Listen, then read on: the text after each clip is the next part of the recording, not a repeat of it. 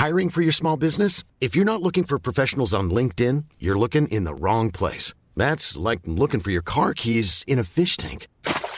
LinkedIn helps you hire professionals you can't find anywhere else, even those who aren't actively searching for a new job but might be open to the perfect role. In a given month, over 70% of LinkedIn users don't even visit other leading job sites. So start looking in the right place. With LinkedIn, you can hire professionals like a professional. Post your free job on linkedin.com/people today.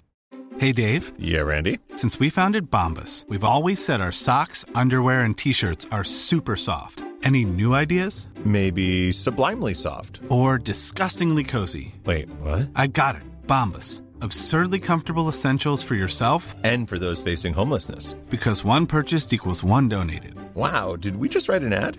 Yes. Bombas. Big comfort for everyone. Go to bombas.com/ACAST and use code ACAST for 20% off your first purchase. Planning for your next trip? Elevate your travel style with Quince. Quince has all the jet-setting essentials you'll want for your next getaway, like European linen, premium luggage options, buttery soft Italian leather bags, and so much more. And it's all priced at 50 to 80% less than similar brands. Plus, Quince only works with factories that use safe and ethical manufacturing practices. Pack your bags with high-quality essentials you'll be wearing for vacations to come with Quince. Go to quince.com/trip for free shipping and 365-day returns. Hey, y'all. Welcome back to the first ever NFL Super Friends here on the Chase Thomas Podcast. The NFL Super Friends will be Evan Swords of 49ers Hub, Jarrett Bailey of USA Today, and JP Acosta of SB Nation, all big NFL guys that you know and love reading and listening to all over Twitter and SB Nation and USA Today and everywhere else. It's going to be a fun time each and every week here on the Chase Thomas Podcast, where we're going to talk all things NFL. It's going to be a really fun show. Really excited about this. And the opening installment of NFL Super Friends this week was awesome.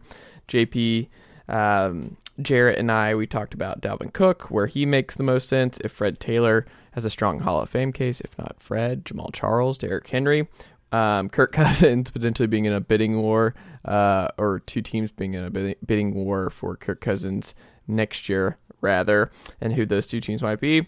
And then we do a deep dive into the AFC South, if the Jags can win the title next year, the Texans and Colts, why they're neck and neck in a lot of different ways, and the Titans, how many wins is Vrabel and that defense worth, and how bad can they actually be, even with that offensive line, with how good that defense could be. All that and more coming up with the first edition here of the NFL Super Friends here on the Chase Thomas Podcast. As always, you can reach me and the NFL Super Friends on Instagram, or on Twitter at PodChaseThomas. You can also email the show at chasethomaspodcast@gmail.com. You can also watch this very show on YouTube. Well over 1,000 subs over there as we continue growing more and more each and every day. So if you want to watch this show, clips, shorts, all that good stuff, youtube.com/Chase Thomas Podcast. Like and subscribe, all that good stuff as well. And then if you are listening to this very show for the first time, first off, welcome to the program. This is a daily national sports show that covers everything each and every day here on the program. If you like what you hear, please make sure you hit that subscribe button on your preferred podcast player. New content each and every day on your feed, keeping you informed on what's going on in all of your favorite leagues, colleges, teams, all that good stuff. Each and every day here on the Chase Thomas Podcast here in East Tennessee. East Tennessee's #1 national sports podcast. And if you're already a subscriber, you know what I'm about to ask you. Please, please, please, before you check out this episode here, leave this show a 5-star rating on your preferred podcast player, and then write us a review. Tell other folks why you like the show, why you think they will like the show as well. Tell a family member, friend, coworker, whoever about the show and why you think they should listen to. So there you go. All that coming up next. Uncle Darren, let's go. Chase Thomas the Chase Thomas Podcast. My nephew needs me to record. See, I already hate it. I hate it. All right, hello, and welcome back to the first edition here on the NFL Super Friends. it felt right. Like a group of NFL friends on the internet who enjoy talking about football. Some of us go to wrestling school. Some of us do political TV spots. Some of us are just cold in their house and they want to put on their bathrobe because they were chilly and that's what they wanted to do. But that is how the Super Friends comes together on this fine Monday night. And that means JP Acosta of SB Nation is here. JP, good evening, sir. How are you? Doing great. Very, very sore. My legs feel like Jello. But it's not even tomorrow. Like if it's already sore tonight. Tomorrow. So I did go to I was went to pro wrestling school for the day. Tomorrow it's probably gonna hurt like hell. But today, I'm only a little sore. Well, there you go. You'll get through it. You'll get through it, JP. Also here, Jarrett Bailey of USA Today. Jarrett, you're fresh off vacation. How was vacation, sir?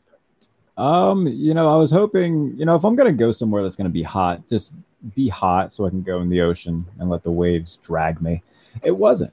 But luckily, we had like a pool and everything, hot tub, everything at the house. So it was nice, see my sister, see my dad. It was a good time. But where'd you go? Outer Banks. Where's that? North Carolina. Oh, you went down to almost my country over here. Yeah, long drive. Oh, by the way, I don't know if anybody saw this. If you're from the state of Virginia and drive, I hate you so much. Wow, great way to start off the Super Friends. I know. Virginia, not a super friend of Jarrett Bailey's over here. Why? That place is the Wild West when it comes to driving. Holy hell's bells. I was not enjoying myself when I was there. What do you mean? What was wrong with it? Bro, I was at a yield thing, right? Like I had to go across a highway to get on a ramp to get back on a different highway. And so I'm waiting at a yield, and then somebody drives past me to the left. Somebody drives past me to the right, and they converge ahead of me. I'm like, oh, okay, cool. I guess we just make our own laws here in the state. Oh, you're not built for the South. I've just heard is you are not built for the South at all. No. I'm sorry that I appreciate good driving and following. We call that in Orlando. We call that Disney traffic. Sounds like hell. That's tame for Atlanta. My wife almost lost her mind. I'm from Atlanta, Jared. That story. So bad. Yeah, you're in the. How are you cold right now? By the way, it's June. Well, hold on. I can explain why I'm cold real quick. Because my wife has it freezing in the house right now. Because it's for her, man. Yeah. But the problem is, I wish we could time it better because I want to be, ready to go to sleep at that point. She's going to sleep now, so she has it on super cold, and I'm I'm still up, so this is going to, I'm going to be kind of cold here for a little bit. I can't, I'm not ready to transition to sleep. And God bless my future wife, because she better enjoy a cold house. That thing's going to be at 67, 68 degrees, and it's going to be lovely. I mean, I don't know how people sleep in the summer with it warm. Anywhere in the 70s, there's no way I'm doing that. I can't be doing that. When I was living at my grandparents' house over the summer, his air conditioning was broken. And this is in Florida in the summer. It was. What were you doing? Windows open? What fans? How many fans did you have in your room at this point? Oh, we didn't sleep in rooms. It was too hot.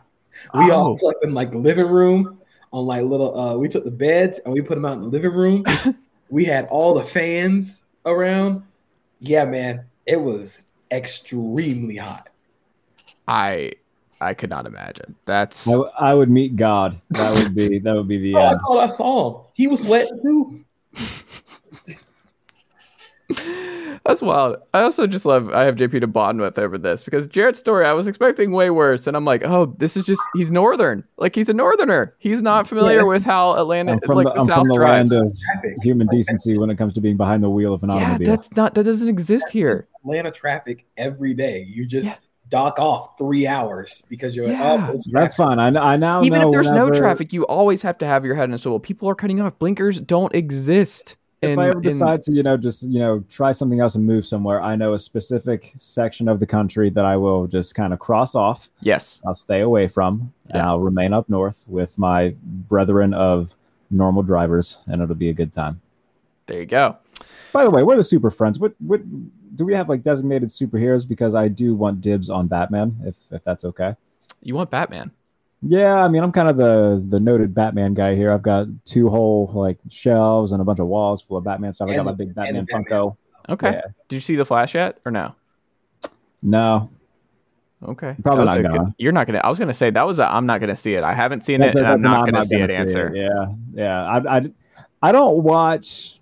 I'm not a big superhero movie guy, but Batman is my exception. I do love Batman. I'm such a nerd when it comes to superhero movies. So yeah, like I didn't watch Black Adam. I'm not gonna watch The Flash.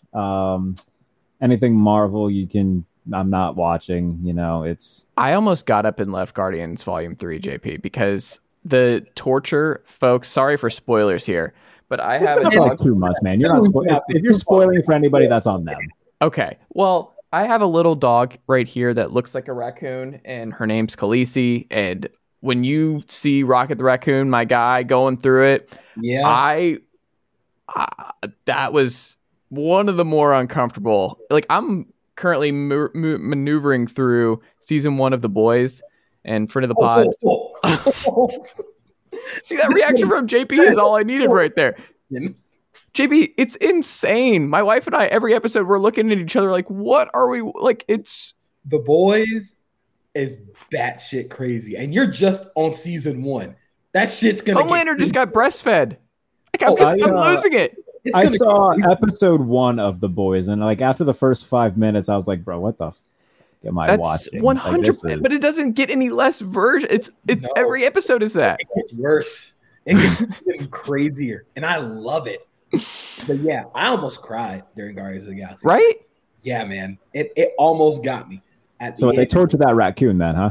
Not the that was sad. That was real sad. But yeah. Chase Thomas is on the verge of tears right now. Like, I can't. I'm not kidding. I'll show y'all a picture of my dog. Like, looks almost exactly like Rocket Raccoon. It just like at the end when Peter reunited with his grandpa, I was like, oh yeah, that's gonna get me. Mm-hmm. That's gonna get me. It almost got me, but. What a roller coaster of a movie emotionally. But I love Guardians. Guardians is great. I think it's the best of the Marvel movies. It's one of the better trilogies done. I agree. We saw on Sunday afternoon, No Hard Feelings, the new Jennifer Lawrence comedy. It's solid. It seems like something that Jennifer Lawrence like actually is interested in, or actually. She's funny. Like, Jennifer Lawrence is legitimately like really, really good comedic timing. Really funny. She has a scene where she just beats 3 teenagers' asses naked. Like, it's really funny. At wrestles, like, she hits a rock bottom. All right, at one point. I mean, it catches you off guard. It catches you off guard, but it's top notch. The whole fight scene is one of the funnier parts of the movie, because you don't see it coming, because she's 32 and then proceeds to here's some more spoilers here, proceeds to beat up 3 teenagers who steal her clothes when she's skinny dipping with the other lead in the movie. It's pretty wild. It's pretty funny. Why didn't I get like an email about like they were casting for these said parts? I would have jumped on that immediately. Be the first super friend in the movie. I would have been the first super friend in line. If Rhea Ripley's ever in a movie and she beats the hell out of somebody, I'm in. I'm in. I'll do whatever they need me to do. I don't even need to go to wrestling school to learn how to take the bump. I'm in. Just hit me. Just hit me. Step on me, whatever you want. I'm here. Oh my god. I'll make the most of this trip. Wow. JP, what's your superhero? We got Batman over here. What's going to be your super friend? Superman's one of my favorite superheroes ever. Okay. Superman, the animated series, is so slept on. It's a very cliche answer, but Superman is the best.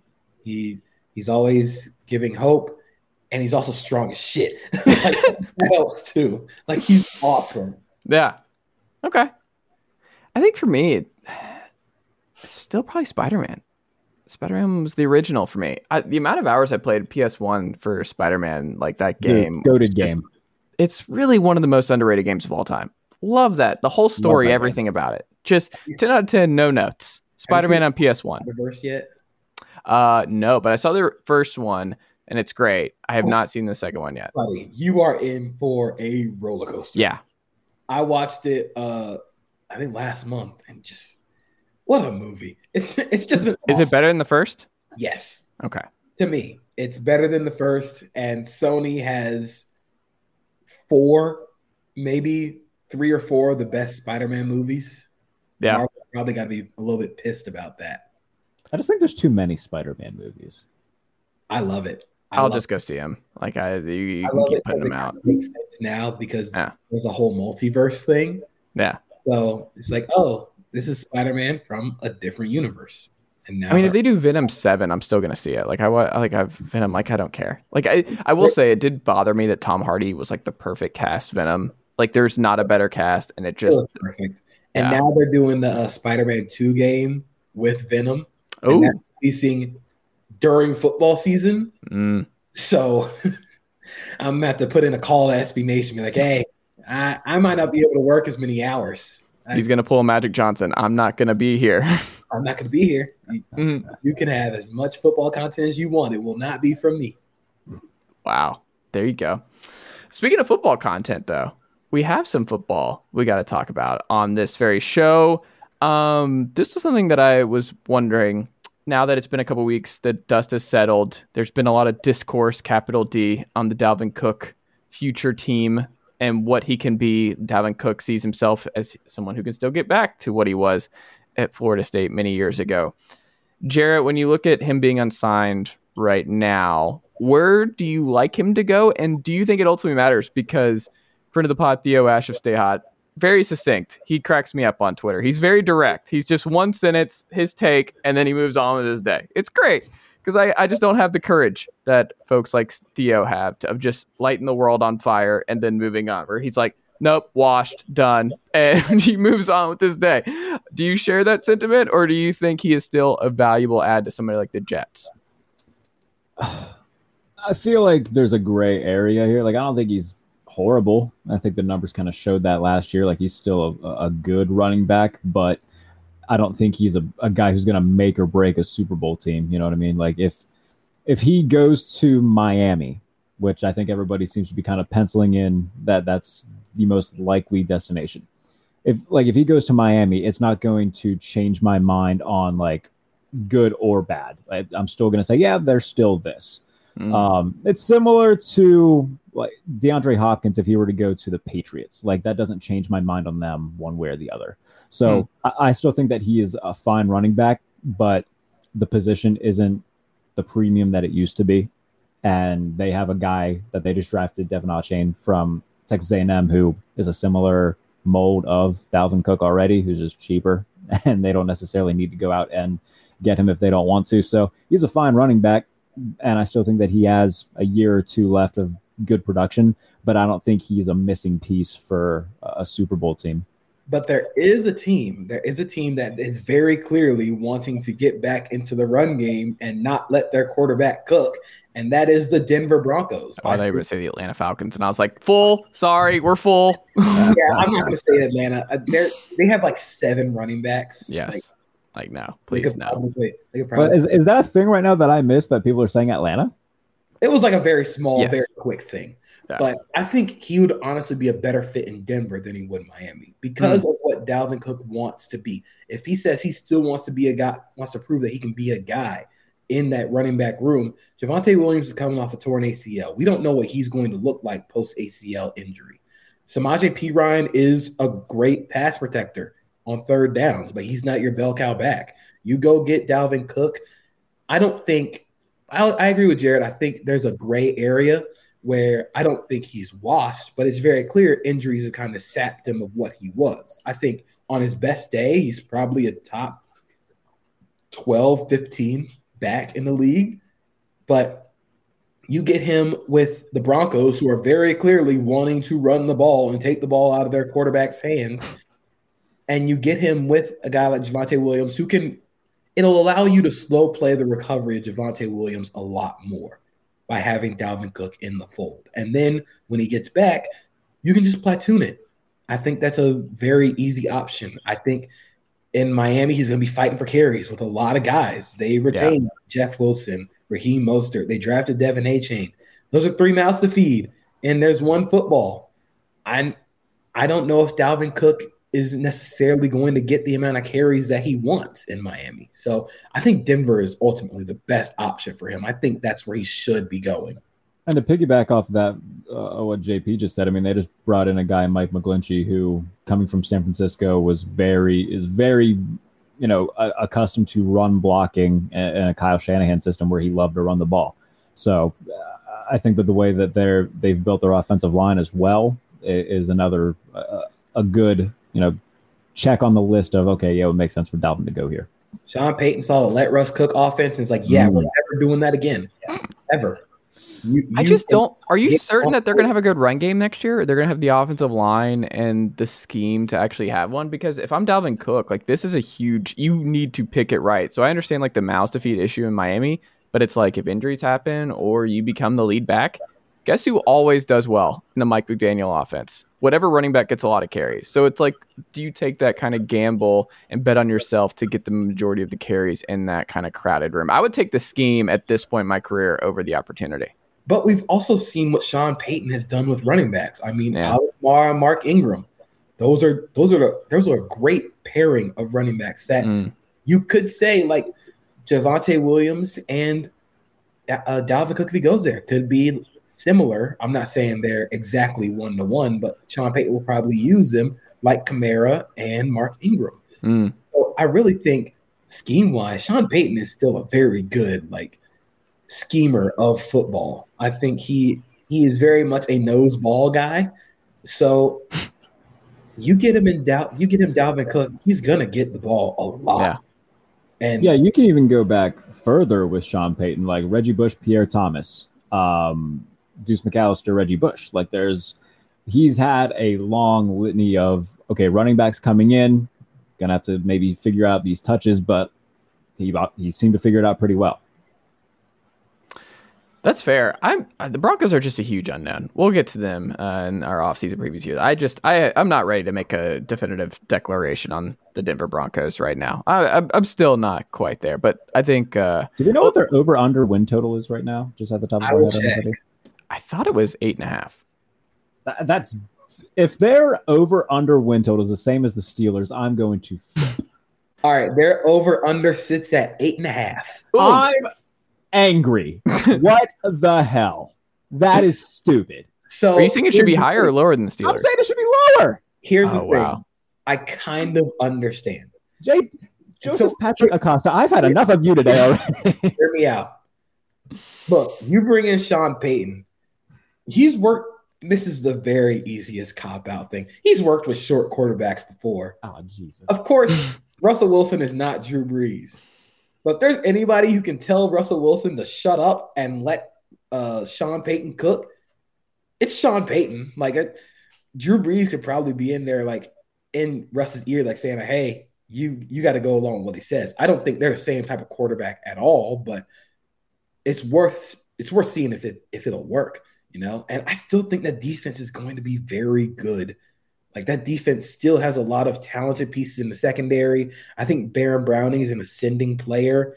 Randy Gregory should be fully back from injury. The defense is still good. It's really just if number 3 plays well, then who knows? But that's why I think that over-under actually makes sense because worst case scenario, that quarterback is just not good anymore and the bottom falls out. But if the quarterback is just fine, who knows? I mean, you have Jarrett Garantano. I hear you with the talented pieces on defense, but what I will push back with is that behind Justin Simmons, if something were to happen to him, it's PJ Locke, Devon Key, Caden Stearns. If something happens to Pat Surtain, it's Riley Moss, but perhaps they're very top heavy on that side of the ball. I'm going to probably say something that sounds blasphemous. Caden Stearns played really well last year. In a limited role, I didn't mean to make that a jab at Caden Stearns. I'm saying, if you lose Justin Simmons, the talent drop off of what you have behind him is going to be large. I think the bigger drop off will be going from Ejiro Evero to Vance Joseph. I think that is the bigger question. Because they run 2 completely different styles of defenses. I think it puts a little bit more pressure on the corners, but you have Patrick Surtain, who is at worst the third best corner in the league. Yeah. And at best, he's the best corner in the league. So, like I said, if things pan out for this Broncos team, they could hit the over on 8.5 because that defense is talented and the offense, like, we forget, like, Cortland Sutton's pretty good at football. Tim Patrick will be coming back from injury. Tim Patrick's a very good power slot receiver.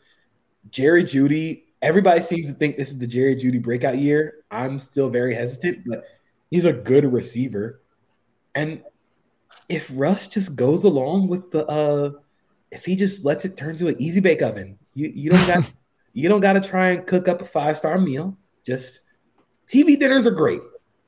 If you're Russ, just go ahead and put the TV dinner in the microwave. I'm looking at their schedule right now. So they'll start the year with their first of 2 matchups against Vegas. I think that could be a toss-up. I'm leaning Denver just because they have the better head coach and just the better foundation.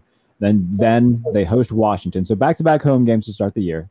Washington is another wild card team that we just don't know. It depends on their quarterback. Then at Miami, at Chicago, home for the Jets, at Kansas City, home for Green Bay, home for Kansas City. Like, that's a pretty favorable first half of the year, I would say. I mean, they can win those first 2 games. They should win those first 2 games. And you don't have to worry about Kansas City after week 8. Like, you can just knock them out early in the year. And then after their bye week 9, it's at Buffalo versus Minnesota. Like, they have a bunch of, like, 2-game home stints that, like, might not seem like much. But, like, if you're coming off a trip to Kansas City, and then, you got to play them again, but you get 2 games at home. Like, that's nice. You get a break after going to Buffalo, get 2 games at home against the Vikings and Browns, both winnable games. And then they have a 3-game road trip, Houston, Chargers, Lions. I think that's probably going to be the most difficult part of their schedule just because of travel, and the Chargers and Lions are both going to be good. So, I mean, I don't know, man. It is the Chargers. We say the Chargers are going to be good. I think the Chargers will be what the Chargers usually are. Like, Justin Herbert's going to be a pain in the ass, and they'll be at least in the wild card mix. But yeah, I'm just saying, like, we do not know what the Chargers are going to be. We will never know what the Chargers are going to be before the season. Look at this, man. He just rewatched Jaguars Chargers over the week. That's what happened here. He just rewatched and was like, what are we doing with the Chargers? I don't want to talk about them. I was there. You were in the building for it. It's ingrained in your mind forever. The Chargers do what the Chargers do, which is they will always be very hyped up going into the season for good reason. They have a very talented roster. And they have a top 5 quarterback, so they're just going to be hyped every year. Yeah. For a while. Everything falls apart with this Chargers team every year. So even saying, like, before the season, like, oh, the Chargers game is probably a loss, we don't know that yet. That is the most 50-50 team in the league because we legitimately just never know. Who do you think it matters more, though? The Chargers or the Broncos to get home field advantage in the AFC West? Like, who would it matter more for if they actually had the better season than the Chiefs in the regular season and had the number 1 overall seed? Who would you believe in more? Denver? Yeah, I mean, you got the elevation, you got fans who actually care. Like, no offense to the Chargers, but nobody in Los Angeles is there for the Chargers. Like, if they were still in San Diego, it would be a conversation. But no, the Chargers and the Rams are like the 5th and 6th most important sports teams in Los Angeles.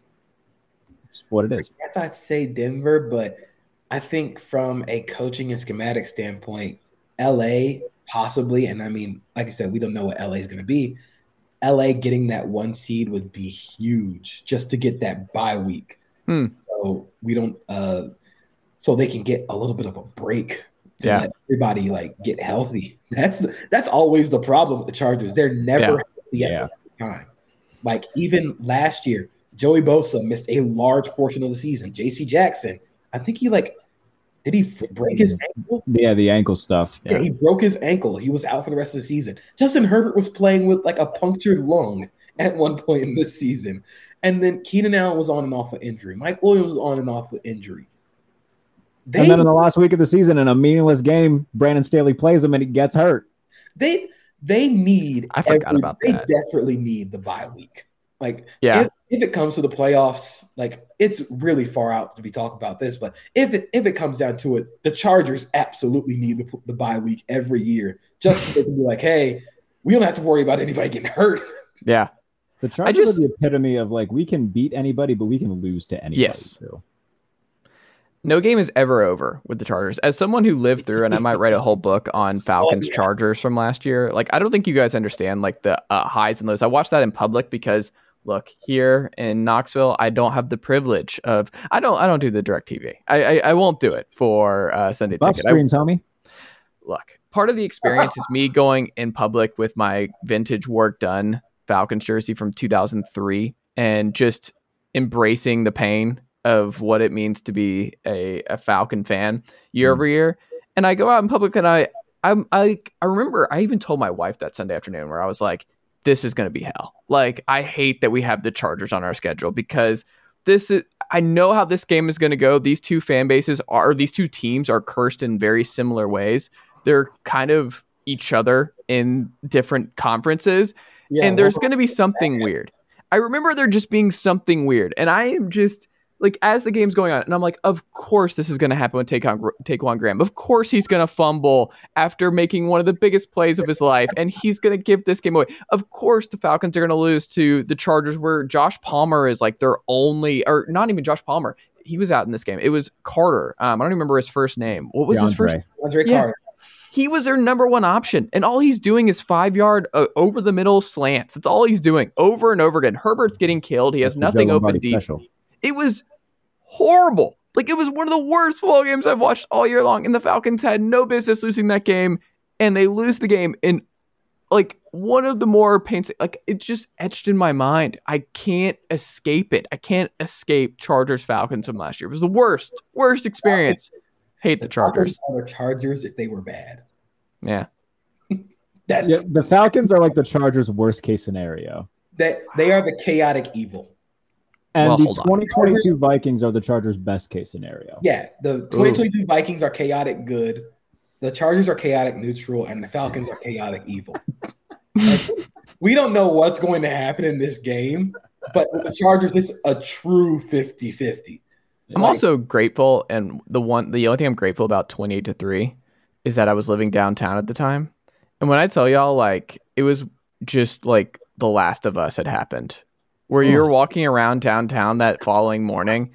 It's gray and muddy. If you listen to the calls, like the sports radio calls, it's an all-time day. Sports radio didn't do a show. Like, they just let people call in throughout the day and just vent and like cry. Like, it was one of the most surreal days I've ever experienced. Like, it was one of those things where you just walk around, it should be like a holiday. And it really should be like a Atlanta only holiday where everyone who lived through that gets to take that day off in just remembrance of what happened that previous night, because I will never forget walking around. Like, it was one of the eeriest days I've ever experienced. Imagine being on the wrong side of a historic comeback. That's crazy. Go Jags, brother. I can't stand this. Anyway, speaking of the Jags, JP, is Fred Taylor a Hall of Famer? 100%. Make the case. Doubt. When you look at the numbers for Fred Taylor, I'm going to pull them up. Like, Fred Taylor's career numbers are insane. I think when you look at, of course, like, there's going to be like, oh, he played in Jacksonville. Like, no, he was legitimately one of the best running backs in the league throughout his time, like, in Jacksonville. So for his career, 11,695 rushing yards, 66 rushing touchdowns. He also added on 95 receiving touchdowns. That's insane. Like, that's insane numbers when you talk to everybody from that era. You talk to the Ravens from that era, and you talk to the guys who they talk about the players who they just had a terrible game against or a terrible time against. They'll say Fred Taylor, Jimmy Smith, both of those guys deserve to be in the Hall of Fame. I will continue to stand on that table until I die. Those are the two players I will bang the table for, like, until the end of my days. Both those guys. How did he only make one Pro Bowl? Who was he competing against? Who was he getting? Who was he missing out over? Like, who kept getting in over Fred Taylor as a Pro Bowler? I don't know who would have been there. Like Curtis Martin, career, like Marshall Faulk, Curtis Martin, Jerome Bettis. Nah, between like 2000 and 2003, Jerome Bettis maybe. I don't know, like Willie Parker, Willie Parker, Frank Gore. I'm just naming other running backs from the 2000s that come to my mind. LT. Steven Jackson. Yeah. Maurice Jones-Drew. Maurice Jones-Drew was on the team. Yeah, that's what I'm saying. Like once like 2007, 2008 rolled around, that became the dude. Did y'all watch how old were y'all when the David Garrard in Pittsburgh game happened? I was in 3rd grade. What was that, 2007? 2007. That game broke my heart. Mike Tomlin's first year as head coach, Mike Tomlin. And the Steelers almost completed the comeback. 31-29, I think was the final score of that game. And Ben threw an interception to Reggie Nelson. Reggie Nelson. Yeah. To end the game. That's my guy. I was 7 years old at the time, so maybe first grade, second grade. Wow. Yeah. We won't talk about how old I was when this happened. We'll skip right over that one. That was a painful loss. That was when you know what's weird though? It's stuck in my head. Like I could tell you all about that game. Like I remember sitting in my living room watching that whole game from start to finish and being really. I remember like I think annoying my family where I'm like, I don't know, the Jags, like they're a Florida team, like going up to Pittsburgh in the cold. I don't know how this is gonna go. One of my favorite moments as a Jags fan is the 2017 team going in and putting 40. The Jags have been such a thorn in my side. Like, every 10 years they just piss me off. 5 touchdowns against the Steelers in the playoffs. Out-dueling Big Ben was just okay. First of all, no, he didn't. Miles Jack returned a fumble for a touchdown to make it 14-0 early on. Ben Roethlisberger outdueled Ben Roethlisberger in that game. Moment. It was a beautiful moment. They allowed a fullback touchdown, and the fullback just literally ran right up the seam, and Blake Bortles threw it to him. He was wide ass open. It was the day after that game, I was team fire Mike Tomlin because he decided to do an onside kick north of the 2-minute warning, and the Steelers had all 3 timeouts. Had they not done that, that touchdown doesn't happen, and they might win that game. And he was horrible clock management. Well, glad it didn't. Look, man, that. And they fired Todd Haley instead. That and the regular season game where they picked off Big Ben 5 times and he started contemplating retirement. Dude, that was just bliss to me. It was Ben's worst game of his career that year. It was so funny. I laughed my ass off watching Big Ben get decimated by Dalvin Smith. The first time that the Jaguars broke my heart, it was the year that the Steelers won Super Bowl 40, so it would have been 2005.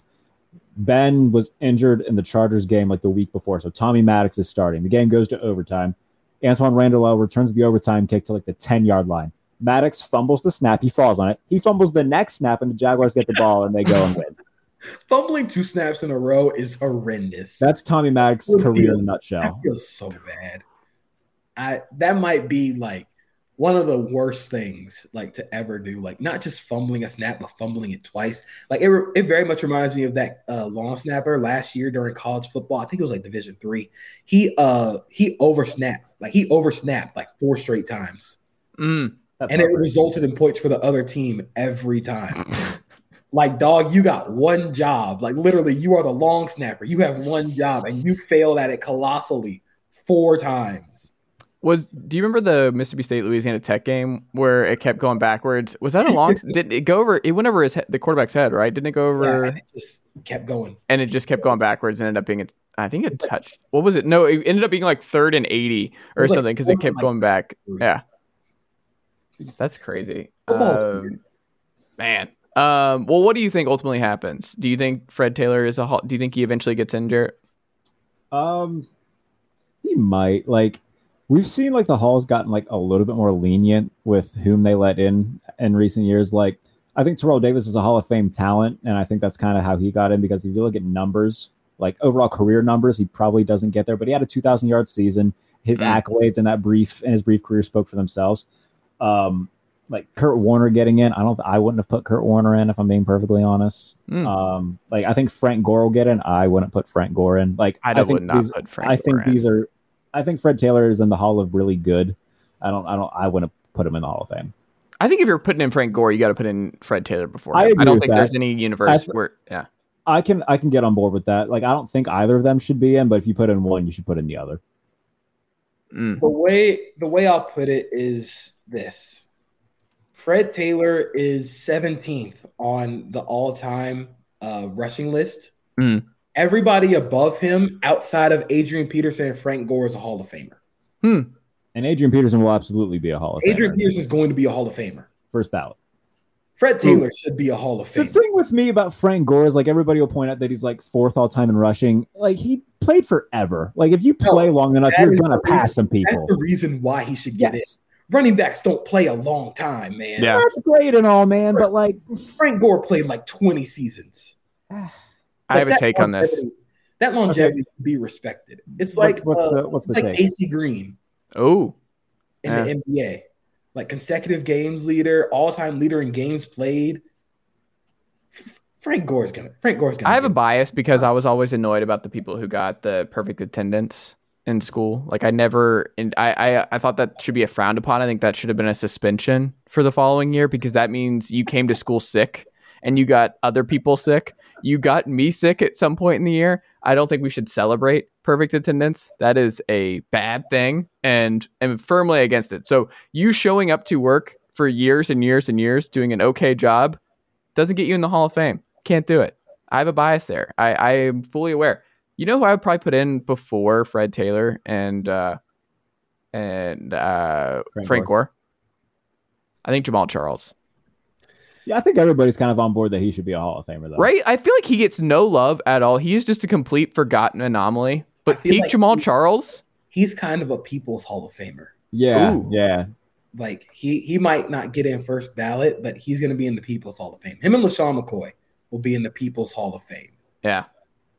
But I'll tell you what, I'd probably put in, nah, I shouldn't say that. I was going to say I would put in LaShawn McCoy before Frank Gore, but that might be a little bit of a stretch. I will say this.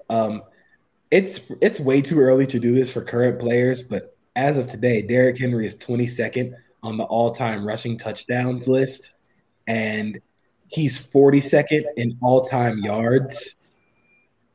If he plays for at least 3 more seasons, he's probably going to catch 10,000 yards in his career. I don't think he's going to make it that much longer. Do you? I think he is.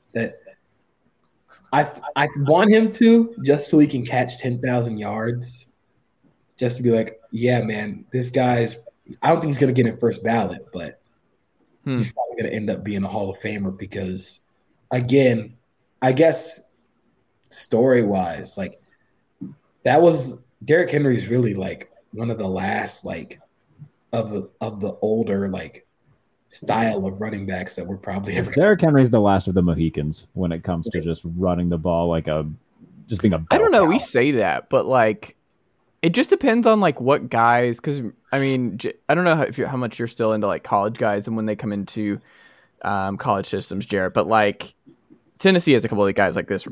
There's an NFL London player who is in this class, Emmanuel Okoye, and he's just athlete. Is he related to Christian? No. That was going to be what I asked, because I was going to say, hey, how did that slip under my nose? Well, the thing is, he's built like just a power forward in the NBA. Like he's huge. He could be a defensive end. He could be a nose tackle. I think what can happen now is it might just depend on how the coach you go to in college uses you. Where what position do you want to play? Because a lot of guys are coming in, they're just like, I'm from IMG Academy. I can be a tight end. I can be a defensive end. I can be a slot receiver. Like if a Derrick linebacker comes in, he's like, I want to be Derrick Henry. And they're like, I really would prefer you being our middle linebacker. And he's like, no, I want to be Derrick Henry. You're like, all right.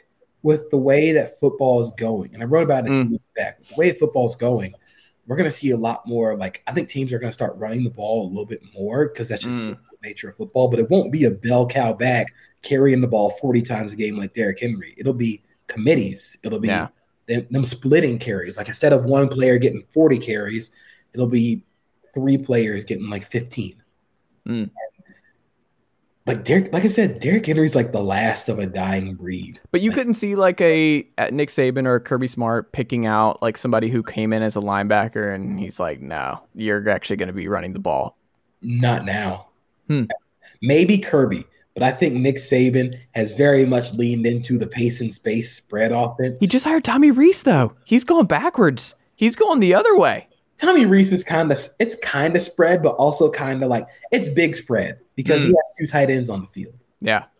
But it's still got big spread is awesome. I haven't heard it referred to as big spread. Big spread was my nickname in college. Oh.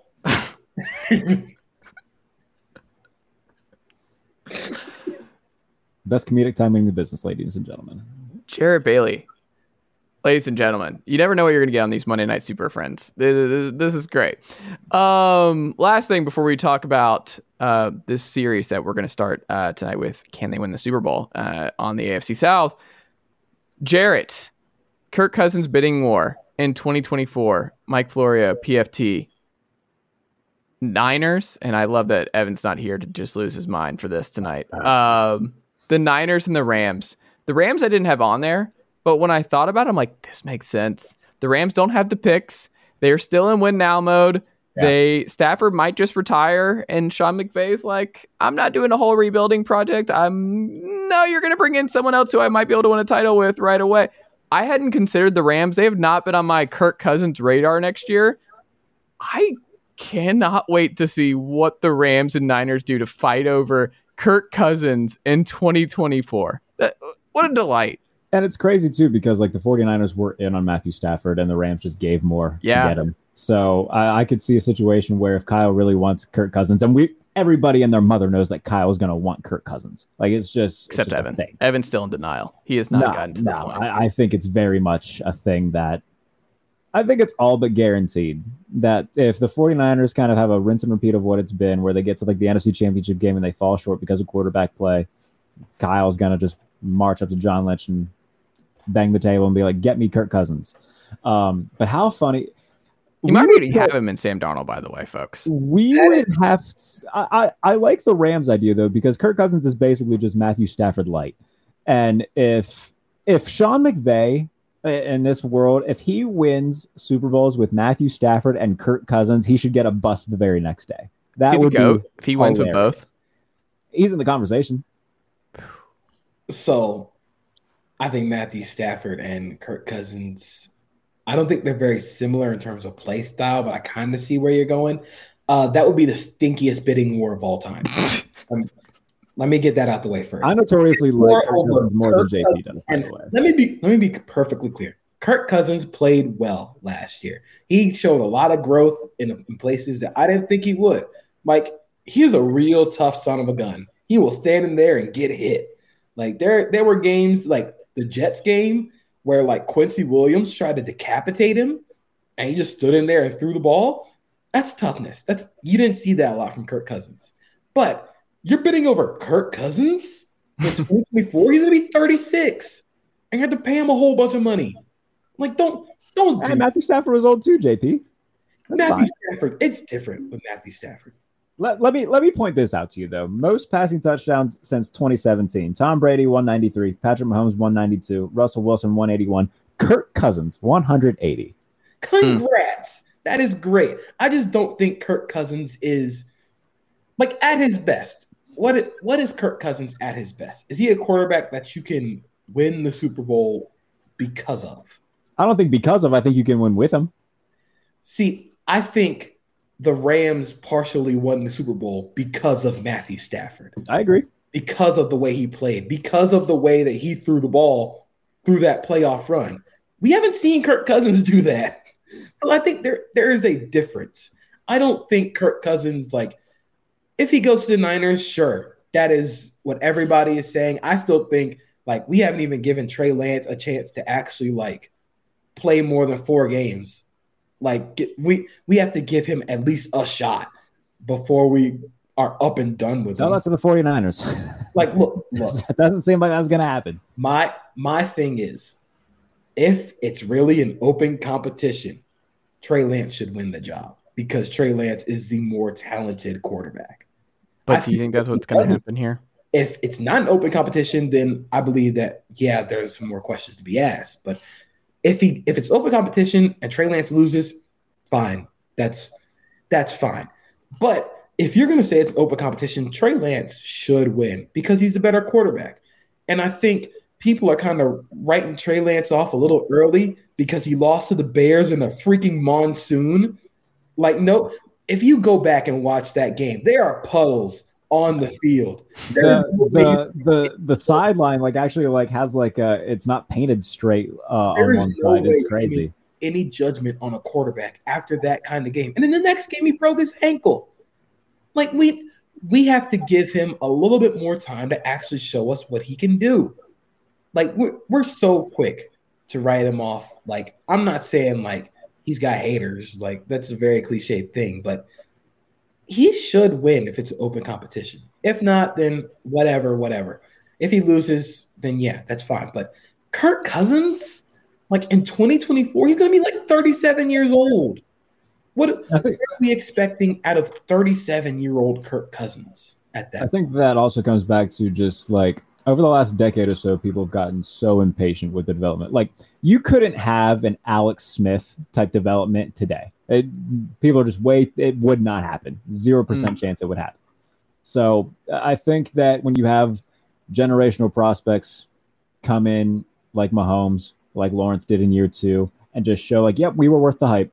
If you have a guy that you draft and he isn't that in the first 2 years, by year 3, you better show something or you're out. But I mean, even with that, we can't say he hasn't shown us anything. I'd say it's more inconclusive because he broke an ankle in the second week as a starter. We cannot say oh, this guy's bad. He's only played he's probably played less snaps combined of organized football since taking over the starter of North Dakota State than most guys have played throughout their entire college careers. If you combine Trey Lance's time at North Dakota State and his limited number of snaps in the NFL, Grayson McCall has probably started more games. He spent 5 years at Coastal Carolina. But I think that's the thing. You just got to give him time. He hasn't really been given enough time by most people because he was a 3rd overall pick. And you can say what you want about whether they should have taken him over Fields, but Trey Lance is still a very talented quarterback. I think if it's an open competition, I think Trey Lance should win. If Brock Purdy ends up getting the job, then okay, then yeah, you can start moving on. But it's very early to. I mean, I think it's kind of funny. Have you gone back and looked to see what Brock Purdy's numbers were last year and where they actually ranked in terms of just every quarterback throughout the year? He was a top 5 quarterback in the games that he played. Every stat you're going through, Brock Purdy was playing at a just F you. I'm gonna it was full on Stetson Bennett. If you put one of the 3 of us out there behind that offensive line with those weapons, I think it's different. We could have done okay. I don't think so. Was in NPC being controlled by the main character. It's a good call, Shanahan.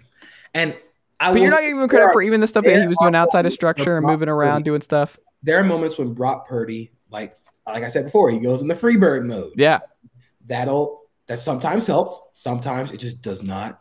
You're not that guy. He just doesn't have that athleticism. But schematically, it's the exact same offense with Jimmy Garoppolo. They did the exact same stuff.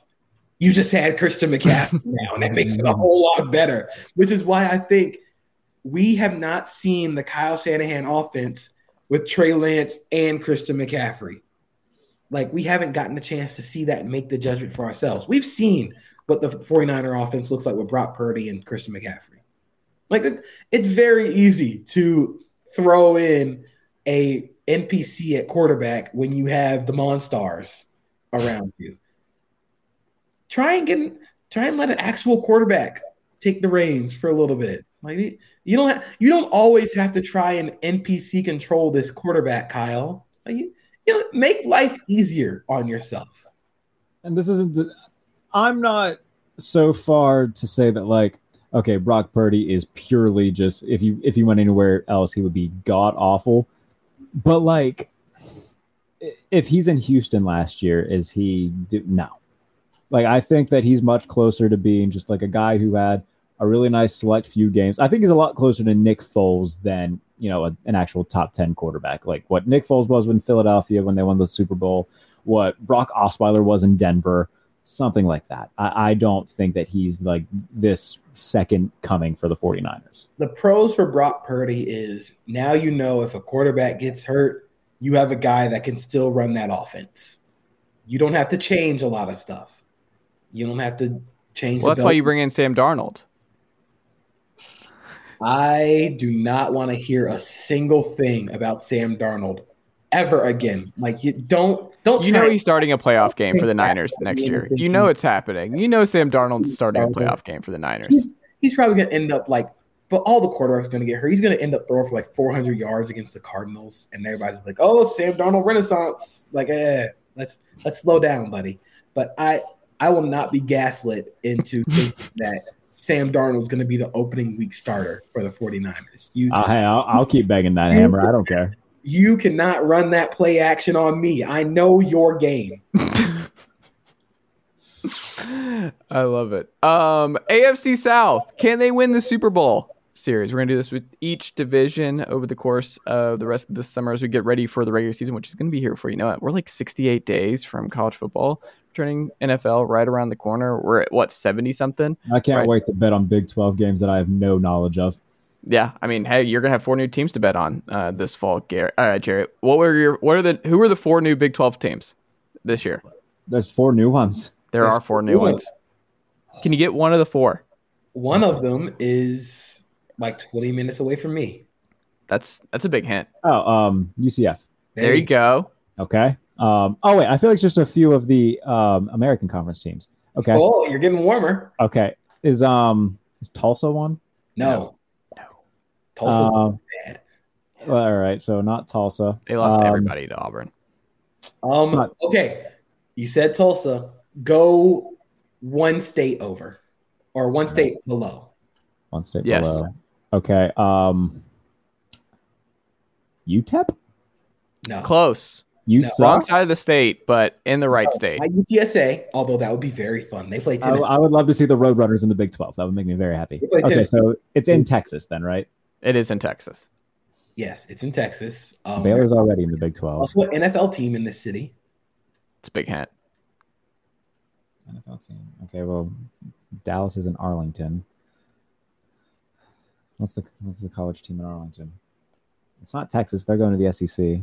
A&M is in the SEC. Did A&M go back to the Big 12? They're not. No, they're not in Arlington. Who the hell? Baylor's already in the Big 12. There's another Texas team Texas Tech was already in the Big 12. He's going everywhere but this one spot.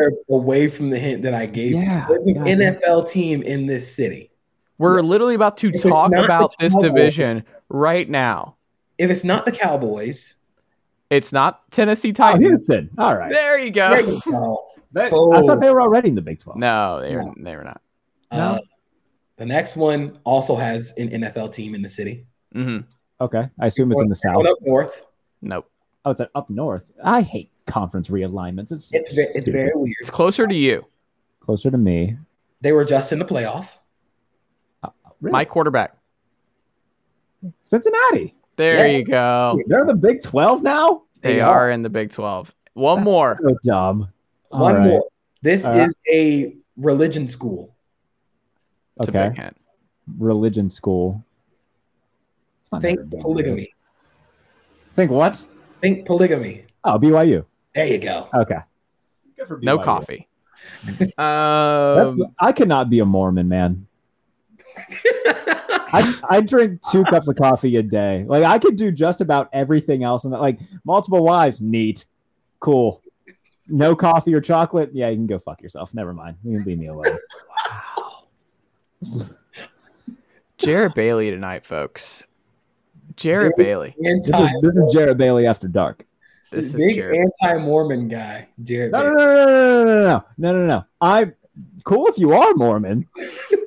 I just know I could not be. By the way, I don't know if Mike Tanier coined the nickname the Mormon MILF Hunter for Zach Wilson, and I think that is just. I love Mike Tanier so much. I will say I do wear the people ask about like when I run and stuff, like I wear still the Jordan Ninja headband. Oh, I'll do that forever. Like it's my favorite thing. Tying it up, it gets me in the zone. I don't care. I'm getting my sweat in. Zach Wilson made it cool.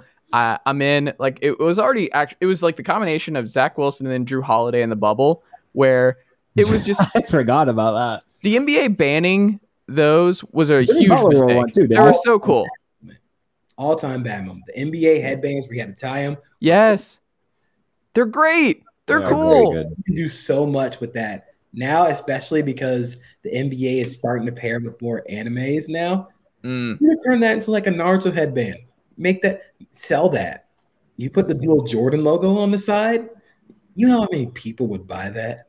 I would buy that. When I was in college, we played in an intramural flag league, and the quarterback of my flag team my first year wore one of those, and he was so bad, which made it so much funnier that he wore one of those.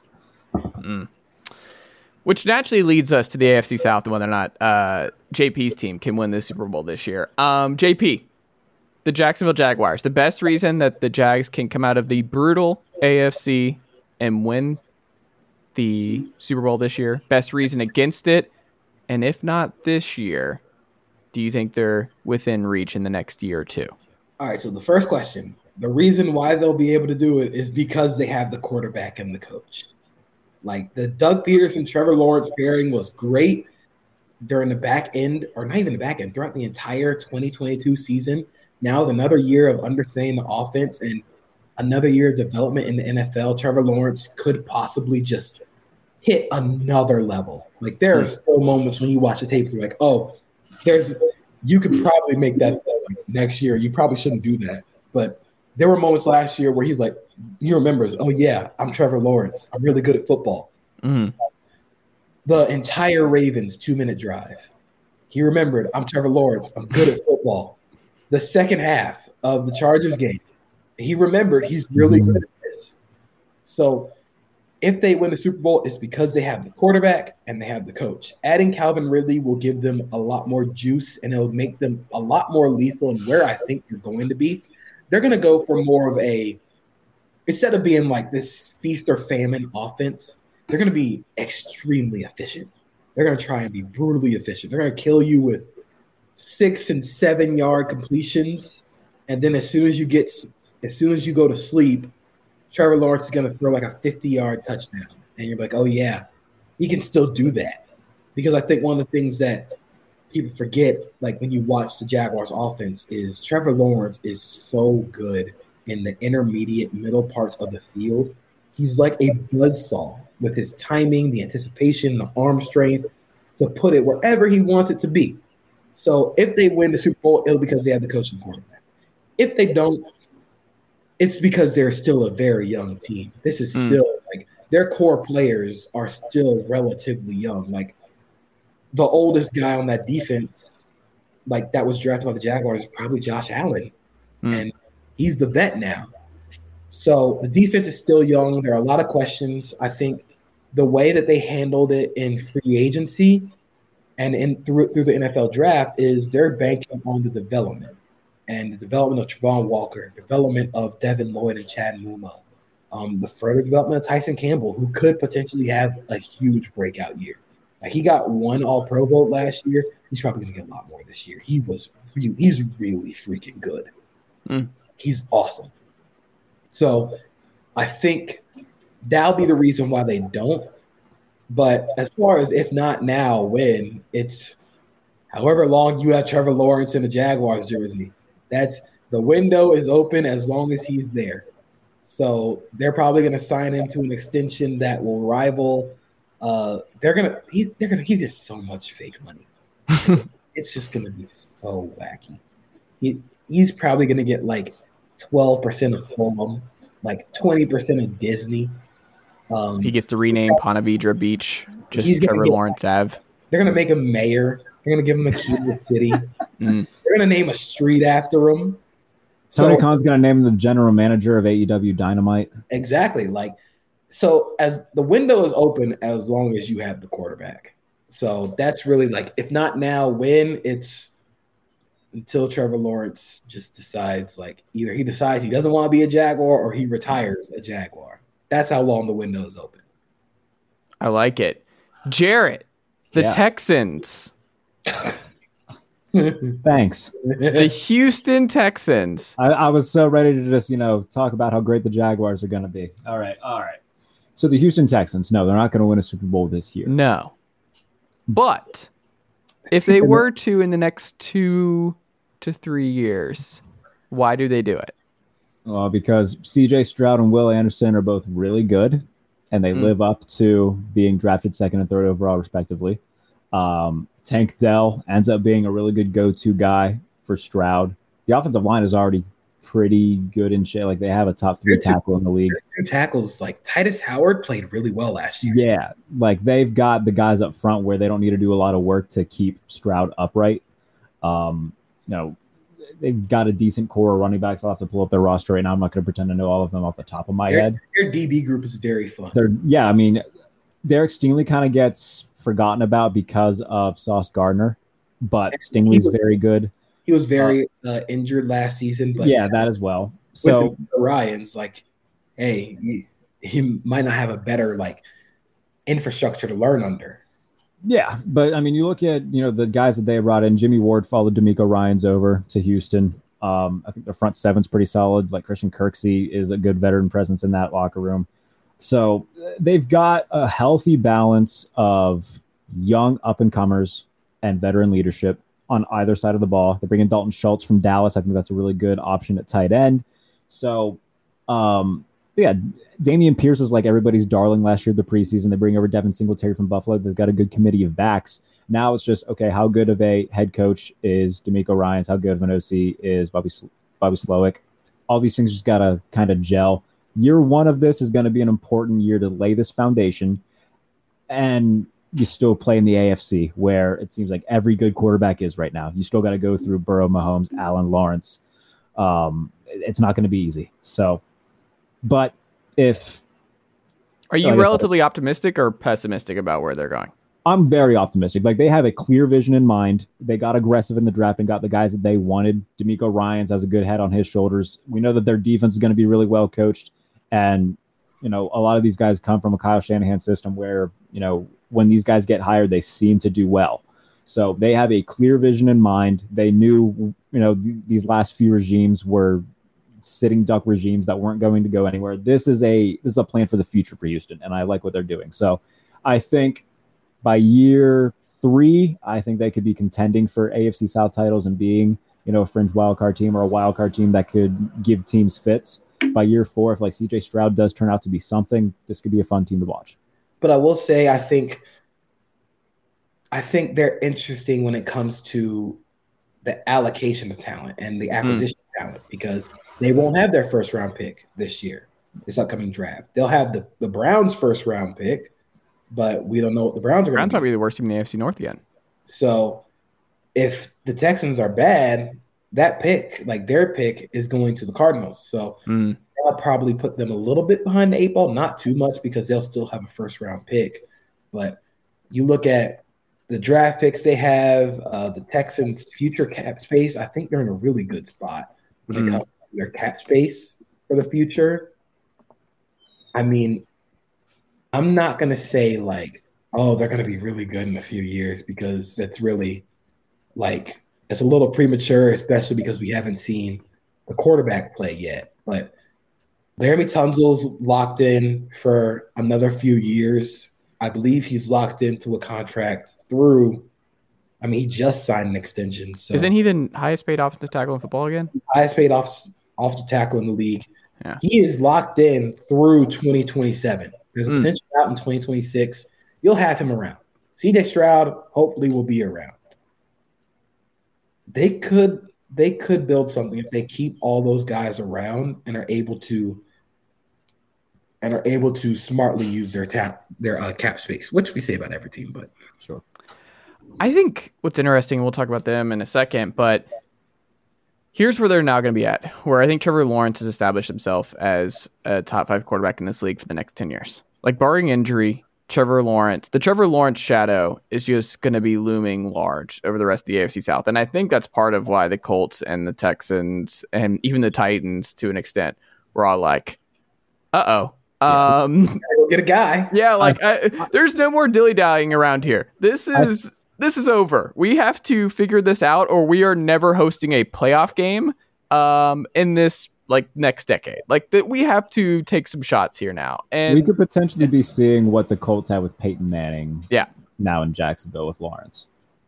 In terms of just like their pure domination, because Jacksonville couldn't find a franchise guy for like they had Byron Leftwich and David Garrard for a minute, but that wasn't competing with Peyton Manning. The Texans and Titans couldn't find a guy. Like that's in large part why the Colts dominated, is because they had a guy who's just head and shoulders above everybody. And I think we could see that now in Jacksonville. And it also makes it more exciting too, because I think one of Stroud and Anthony Richardson hits. I don't think both hit. I just don't think I see a scenario where all three are just playing at an all-pro level in the AFC South for the next 5 to 10 years. One of these two is not going to work. I mean, I'm just throwing Will Levis out here. I was going to say, I think if we're doing, I think Will Levis is kind of the obvious choice of like, yeah, we can kind of push him to the side. Yeah. Richardson and Stroud, like you could talk me into both right now, because Stroud, I think, went to the perfect spot for him, where we talked about the tackles. We talked about like John Mechie will be back in the fold. They have talent at running back with Singletary and Dameon Pierce. They have a very QB friendly scheme that prioritizes accuracy. He's not going to be, I think, put in a bad spot in Houston. It's a weaker division. I don't hate it. I think the defense will be solid. Like D'Amico Ryans will have this defense somewhere in the top 15 to 20 in defensive DVOA sooner rather than later. Like this is, I think I trust him more than Indianapolis, which leads us to Indianapolis. Are you, JB, are you a bigger believer in Indianapolis than? I don't know if I'm a bigger believer, but when it comes to the talent that they already have on the roster, I think Indianapolis is really good. Like, are you going to punch the ticket though that Richardson hits more? That Richardson is the hit, not Stroud. So I'm not going to say like this is the hit over Stroud. I think there's a more likely path to Stroud being merely good. Right? Yes. But if it comes to being great, like having one of those guys, Anthony Richardson can absolutely be that. Like I think people kind of take for granted, like we have not seen a quarterback athletically like Anthony Richardson. Like we throw the comparisons to Cam. Cam ran a 4.5, 4.6. Anthony Richardson ran a 4.43 at 245 pounds. Like and it's got a cannon for an arm. And the pocket presence, the pocket mobility is there. I think he went to the perfect spot in terms of schematics, what they're going to do for him. Shane Steichen will likely run the same offense they had in Philadelphia, which is prioritizing that run game and I think the biggest thing that they did was let Jalen Hurts develop while also building the offense around his ability to raise the floor with his ability to run. He raised the floor, but also elevated the ceiling in this second year. So the first year for Anthony Richardson, he'll probably raise the floor of the offense with his run game. You don't see a quarterback like that and say, oh, we just can't account for him. Like, we're not going to account for him in the run game. You have to account for him. But by that second year, he could probably elevate that offensive ceiling. And when you think about guys like Alec Pierce, who was really good on contested catches downfield, that'll be exactly what he does. Michael Pittman Jr., very underrated, very good receiver. I think he's 6'4", but he's not really a big body, like above the rim player. He's more of like an in-between guy. He's going to do a lot of running after the catch, get him over the middle. I think Josh Downs is a really nice fit. Defensively, they're still very, very talented. Like DeForest Buckner is really good. Grover Stewart is really good. I'm not sure what Shaq Leonard's going to be because of all the injuries, but you're one of those corners hits opposite. You get Julius Brents to hit or Darius Rush to hit. Hey, we're cooking with something here. We're cooking with gas, because one thing that I really like that the Colts did this draft was they bet on athletic tools. They bet on athletes. And worst comes to worst, that floor is elevated because you're a really good athlete. Like, it's a lot harder to teach a non-athlete to play football than an athlete to play football. The movements are so much different. So I'm not sure if I would say I'm betting on Richardson to be the hit over Stroud. I'm just saying if there's an avenue for both quarterbacks to be truly like quarterbacks that rival Trevor Lawrence in this division, I would say it's Anthony Richardson. I just look at it as like if I had to bet in the next 2 to 3 years, who is like I'm just forecasting who's more likely to go like 10-7, like in the next 2 to 3 years. I think it's the Texans. Who's more likely to not be in power anymore? Chris Ballard, among him and Nick Caserio. I think it's a huge boom or bust year. I'm not sure about the Indianapolis offensive line. Quentin Nelson quietly regressed a lot. Like, what does he look like this year? I mean, what if that offensive line? A lot of what was wrong with Quentin Nelson is the fact that he had 2 paint cans playing next to him last year. There's a lot of dysfunction on the Colts offensive line. So I also just don't like that receiving core. I mean, Pittman's fine. Pierce is fine. Isaiah McKenzie's going to start. Like, they've got a lot of like just dudes who are like fine, but they don't have anybody that makes a rookie quarterback's job a lot easier. If you're a defensive coordinator, like I don't think you're being kept up at night being like, how am I going to stop Michael Pittman Jr. or Alec Pierce? I don't see that. But on the defensive side, like JP pointed out, like Zaire Franklin is also a really good linebacker. Just got a well-earned extension. Hopefully Shaq Leonard can stay healthy. I do love what they did drafting both Julius Brents and Darius Rush. Those are 2 of my favorite players in the draft, and they got both of them. Both of them are phenomenal athletes, and I'm excited to see how they incorporate them into the defense. So, is there any path to the Titans being not the worst in the next 2 to 3 years? Jared, is there a case you can go against it? If one of these 2 quarterbacks is worse than Will Levis, and like if Shane Steichen turns out to be like Adam Gase, and they're just god awful because of like his coaching, I don't see that happening in Houston with DeMeco. I just think that he's too smart of a guy. And are the Titans a sneaky, like good pick, like good early betting odd for worst record in the NFL this year? JP and I talked about this. I don't think they'll have the worst record in the NFL, but they will have like a top like 5-7 pick in this draft. But couldn't you see it? I think they have the worst offensive line in the NFL, right? They have the worst offensive line in the NFL. They also have the receiver group in the NFL. Yeah. But not where you want to be. Like, that's the thing. That defense is nasty. Especially against the run. Yeah, especially against the run. Jeffrey Simmons, Tahir Tart, Danico Autry, those are monsters. Those are just dudes that are going to eat you alive for 60 minutes. And that's the thing. Like, Vrabel raises the floor of any team right now. Like, he is that good of a coach where, you look at this roster for the Titans, you say, that's a 4-win team. It's probably at least going to be a 6-win team just because he's that good of a coach. He's going to get the very best out of these guys. Yeah, the offensive line lost a lot of pieces. Ben Jones left, Nate Davis left, Taylor Lewan's gone. They brought in Andre Dillard from Philadelphia, though, who, like, is supposed to be really good. He was a first-round pick, but the Eagles' offensive line is also just really good, and he never really saw the field. So they're banking on him, on his potential. But they're also banking a lot on, okay, well, Derek, you're going to be the entire offense, and if something happens to, Nick Westbrook-Nikina, we're going to have to, how good were those USFL receivers? We'll bring a couple of them in. Like, their receiving core is bad, man. They're going to be a very huge pain in the ass for every team. They will not win many games, but they will be a very large pain in the ass to play. But can you, like, do you see this offense or this defense getting up for this in a 17-week season? If they're like 1-7 and this is just like Will Levis, Tankathon, Malik Willis just absolutely losing it under pressure in the pocket and just doing some really great. Similar to what Denver was last year, where like they're in a lot of their games, like most of them are 1-score games, and they just can't finish them. Like we're on red zone, and we're like, why is Titans? Why are the Jaguars 17-17 going into the fourth? I can find the exact game where we're gonna flip on the red zone and be like, why are the Titans in this game with this team? I'm going to find. If you go back and listen to the last episode of the Pump Fake, JP is on that with me, and we try to pinpoint the exact moment that we think Will Levis is going to actually start. And I think we pinpointed the perfect game for this moment. Is that the one that we agreed on? Is it week 8? Yes, week 8. But they play the Chargers at home. Like, I think they play the Chargers at home. Like, so that's one. Chargers at home week 2. That's week 2.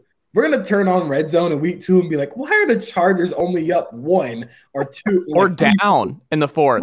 Why is Justin Herbert having to lead a go-ahead drive in the final 2 minutes here? 9-6 to the Titans in Nashville. because the Titans are just a very, very difficult team to play against. They're difficult to scheme against on the side of the ball.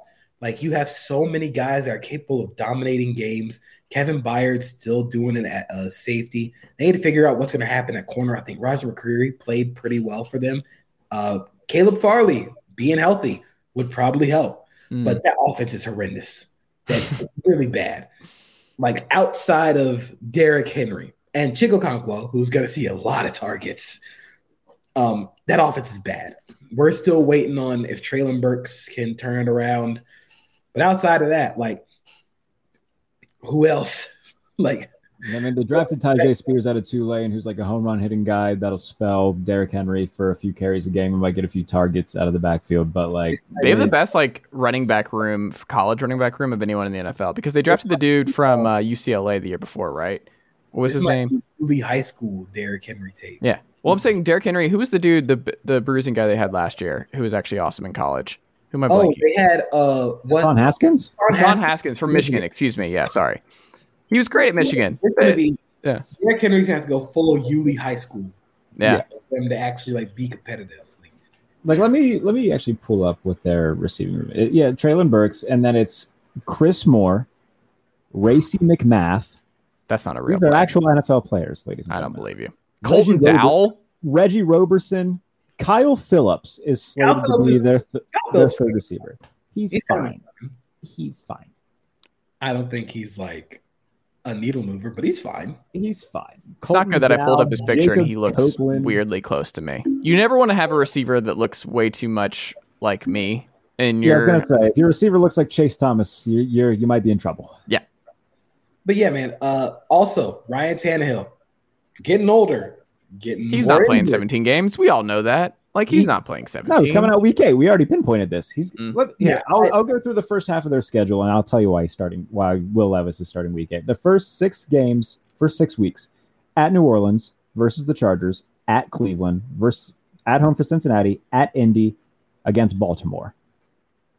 I don't see a win. Now, they're going to win at least one of them because of the things that we already pointed out. Like, they might beat the Chargers. They could beat the Chargers. Just because we just don't know the Chargers. And they maybe Cleveland. At best, they're 2-4 there. And then they come off a bye, and they're home against an Atlanta team where it's, all right, yeah.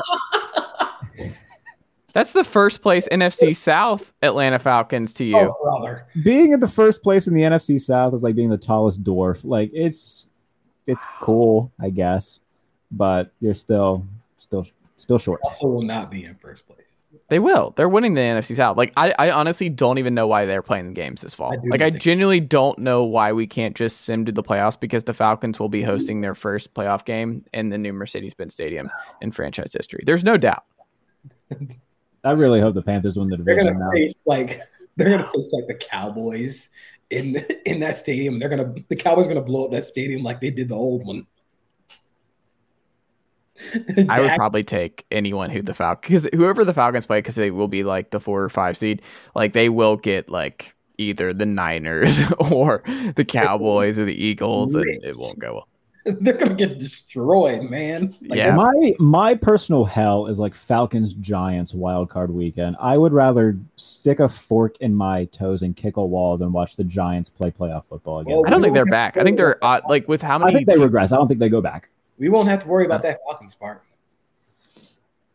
They will not be winning the division. Who do you think is winning the division? The Panthers. No. See, I didn't know that you were thinking the same thing, because in my game by game, I had the Panthers winning the division. I am in on the Panthers this year. I don't think the ceiling for you must be this tall to win the NFC South, and Bryce Young doesn't pass that test. Desmond Ritter doesn't pass any test. Desmond Ritter, all he does is win games. Top 5 all-time college quarterback wins leader. That's all the man does. He wins football games. Yeah, you know who else, quote unquote, won football games? Chase Thomas, Rex Grossman. You beat the military. Congrats. You beat a bunch of guys who are probably never going to see a snap in the league.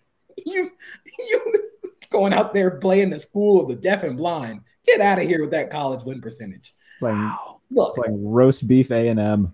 Look, the reason I say the Panthers is I don't know violence on my Falcons tonight. Bryce Young is going to be, yeah, but on his floor, should be a good quarterback, especially in Frank Reich's offense that'll emphasize a lot. Riding Daddy Frank Reich. And quick game. It's going to look it's going to look very similar to what Tua likes to run with the quick game, the RPO. Bryce Young has a very good feel for the game. Jonathan Mingo is going to catch a lot of those glance routes because that's what Jonathan Mingo, that's all he did at Ole Miss. Just a glance route and just run over the middle and see what happens. It's also a good idea to just bet on Ole Miss receivers. That defense might be really good. I'm excited about that defense. The Panthers defense might be really good. Ejiro Evero comes over from Denver. Brian Burns is an ascending player. I think he is going to be awesome this year. Derek Brown had spurts of good play. You find another corner opposite J.C. Horn, and hey, man. C.J. Henderson. Okay, don't get me started. Hey, man. Like, look. I think I'm in. Von Bell brought over from Cincinnati, playing deep. They got a lot of safeties, too. They got a lot of them.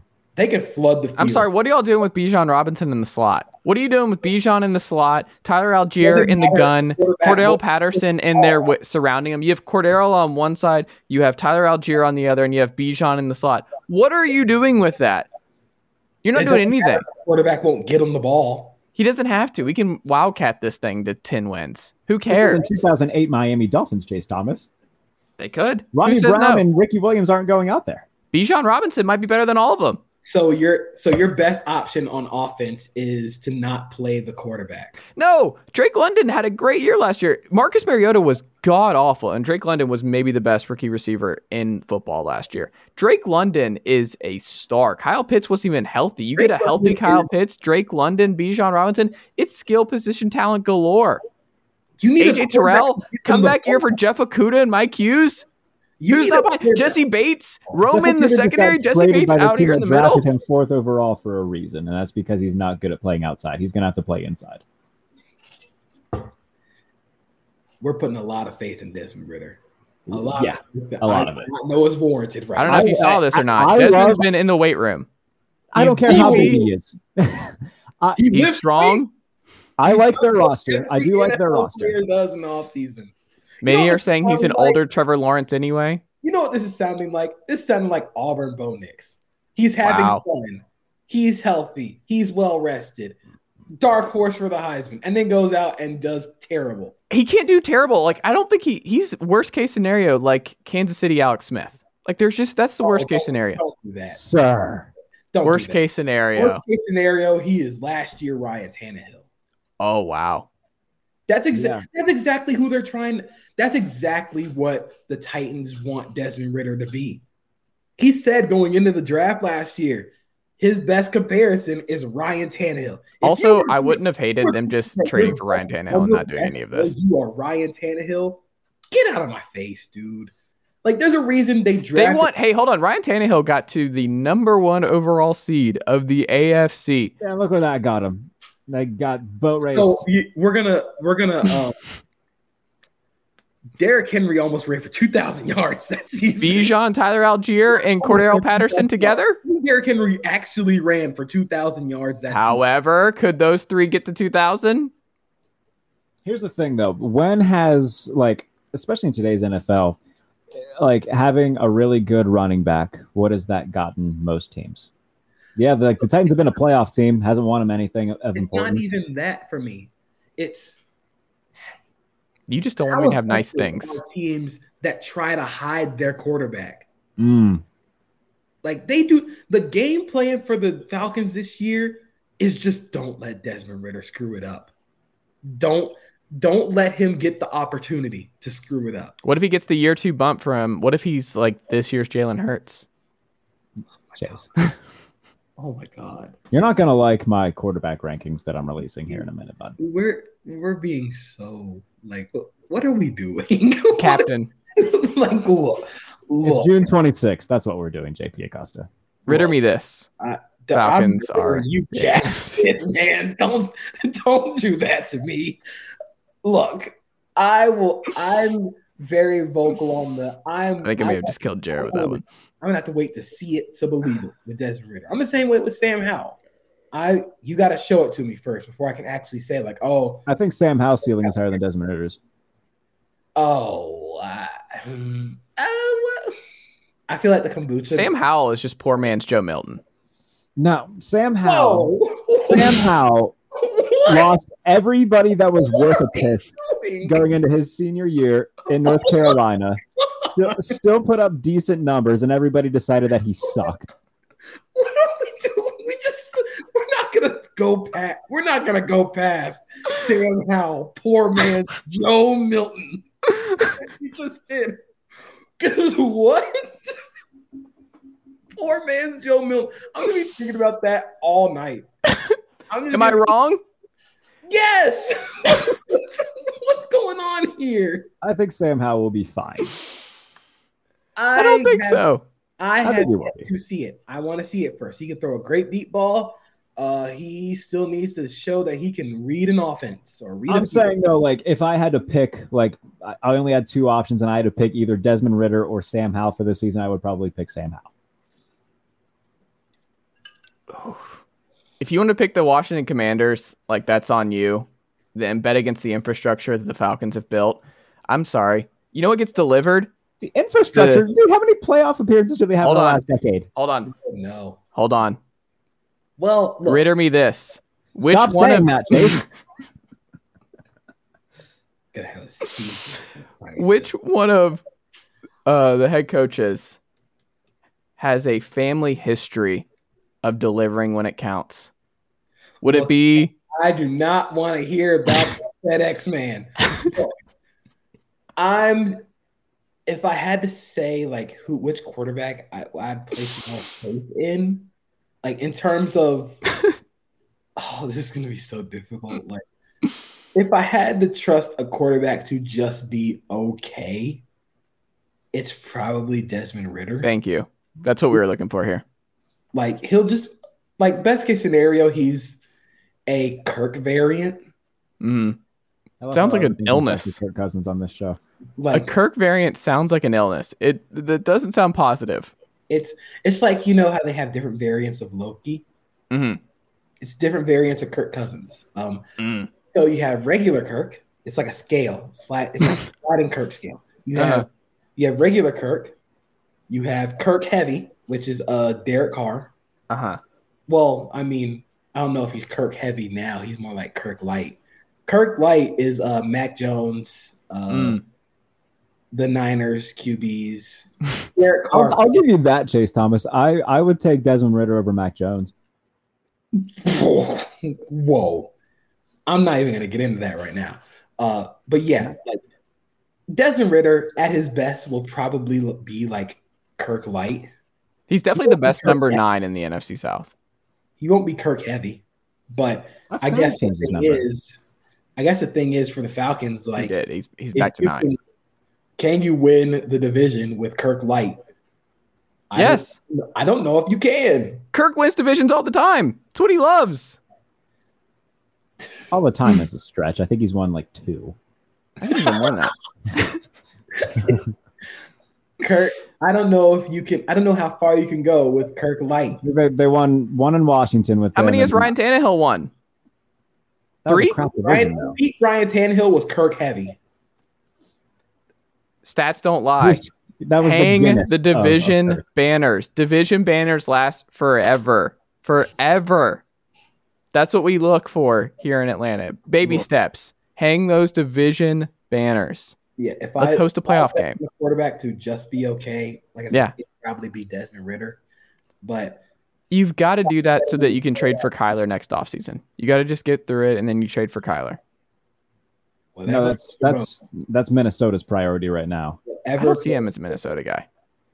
Him and Kevin O'Connell would get along great. Kyler Murray avoids the middle of the field. He would not get along with Kevin O'Connell. I also don't feel like he wants to go.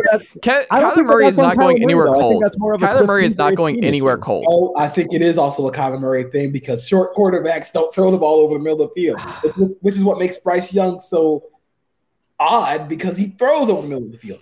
But Kyler Murray does not throw over the middle of the field because I think that was more of a Cliff Kingsbury scheme thing, man.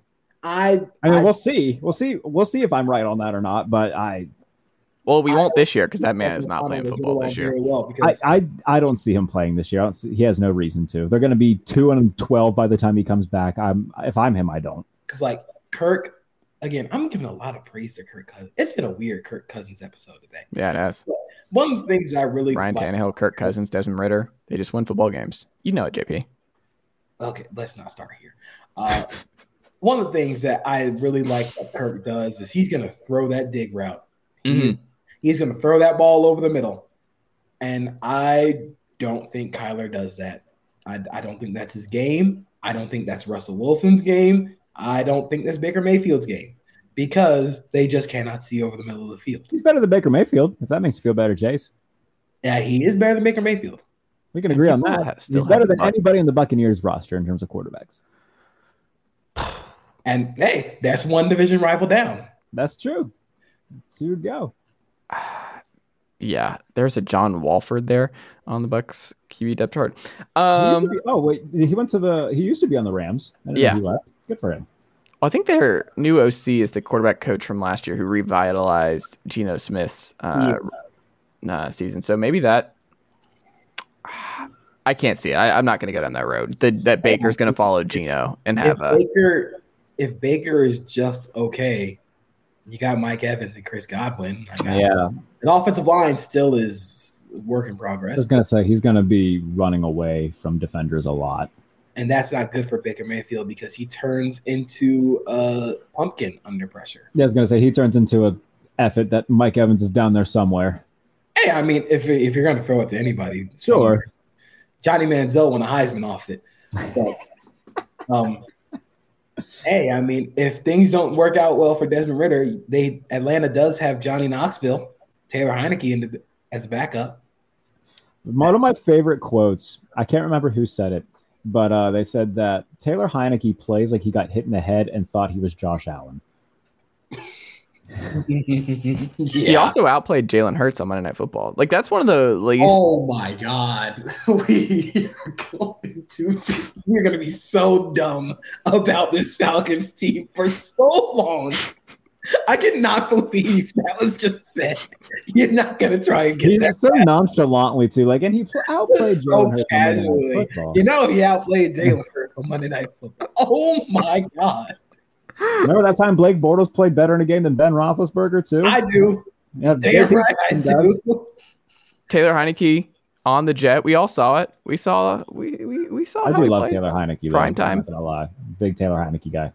He's also from Atlanta. He went to a rival high school of mine, Collins Hill. So we shall see if that affects anything. JP, what can the good folks check out from you over on SBNation.com and anywhere else this week? Writing about some wrestling. There you go. But outside of that, going to be doing some more scouting. So follow me on Twitter. I'm doing a cool pod tomorrow with Daniel Harms talking about some pass rushers, talking about some defensive line play. Love talking about defensive lines. And really just gearing up for the NFL and college football seasons. So follow me. I will make sure to never think about Sam Howell's poor man's Joe Milton ever again. But yeah, just follow me on Twitter, see what happens. Man, I cannot wait. Joe Milton, did you see him at Manning Passing Academy this weekend? 80 yards. Mountains, man. If there's one thing Joe Milton's gonna do, he's gonna throw the ball over the mountains. I can't wait. He's gonna ruin some franchise next year. I don't know who it is, but he's going top 5. I already know which franchise is gonna be. Who is it? It's gonna be the Buccaneers. Oh my goodness, he's going to absolutely set the Buccaneers back for 5 years. Because, like, hey, man, big dude who can throw the ball real far. I mean, he's just I look, I'm rooting for Joe. 2 things can be true. He can win 10 games at the Falls this year, and Falls could be really good, and just like he just keeps it humming. But like that, man, I would just be terrified of getting him out of that offense. Discourse because he has a stronger arm than Hendon Hooker. He'll also be playing that goofy ass offense. All right, that's enough. Jarrett, what about you? Anything in usatoday.com and where else this week? Yeah, I feel left out. I have nothing to contribute to the Joe Milton conversation. But aside from you have a new college ball season, like I do. But aside from dressing like Christian Cage from AEW, some stuff on USA Today. I'll be doing my quarterback rankings 1 through 32, releasing those, giving them write-ups, so that the entire list will be out, if not tomorrow, the day after. So that'll be coming. YouTube stuff, watch the tape, doing one on Justin Fields this week. The last 3 have done really good numbers, so if you watch one of those, thank you to all those who have watched it. I started another thing on my YouTube, my top 10. So just random top 10 stuff, NFL related. I did my top 10 favorite players of all time. Go and watch that. It's fun. It's very fun. And I have a feature that is confirmed that I'm doing. It is the biggest feature story of my career. And I'm not going to get too far into it on air. I'll tell you guys off air because I got to tell people because I want to tell people about it. But that is in the works, and I will. I don't know how to word this. It's happening, but just be patient with it. It's going to take a little bit of time, but I'm very excited to be doing it. And yeah, just slowly but surely getting our way to, training camp and preseason, regular season where, yeah, it's going to be a lot of fun. Going on tour, training camp tour. If you're in Bills, Steelers, or Commanders camp, come see me. Take pictures. I'll sign things. Oh, if anybody ever asks me to sign anything, I'll go home. I'll be like, yeah, that's a good day's done. So I've noticed that he's not going down south for his rides. That's a lot of driving, man. I just did a 12-hour drive. I'm not doing that again for a while. You like the traffic? Yeah, it has him shook. The south traffic has him shook. I'm not touching that Atlanta traffic. He's scared. He doesn't want that smoke from Flowery Branch. I might add a day of Eagles camp to my tour, depending on how things work out. But the three that are definitely happening: Steelers, Bills, Commanders. I will be at those three, so that'll be a lot of fun. Yeah, just making our way through it.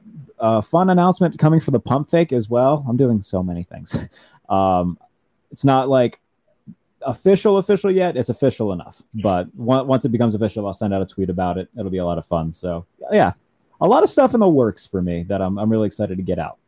There you go. Sam Howell, Poor Man's Joe Milton, JP, Jarrett, thank you as always. And I'll talk to y'all next week.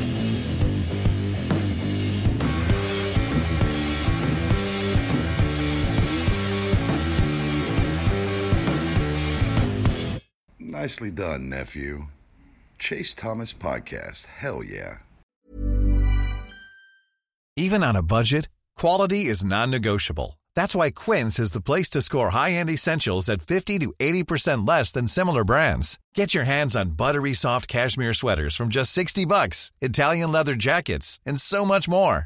And the best part about Quince, they exclusively partner with factories committed to safe, ethical, and responsible manufacturing. Elevate your style without the elevated price tag with Quince. Go to quince.com/upgrade for free shipping and 365-day returns. Hi, I'm Daniel, founder of Pretty Litter. Did you know cats tend to hide symptoms of sickness and pain? I learned this the hard way after losing my cat, Gingy. So I created Pretty Litter, a health monitoring litter that helps detect early signs of illness by changing colors, saving you money and potentially your cat's life. Pretty Litter is veterinarian developed, and it's the easiest way to keep tabs on your fur baby's health right at home. Go to prettylitter.com and use code ACAST for 20% off your first order and a free cat toy. Terms and conditions apply. See site for details.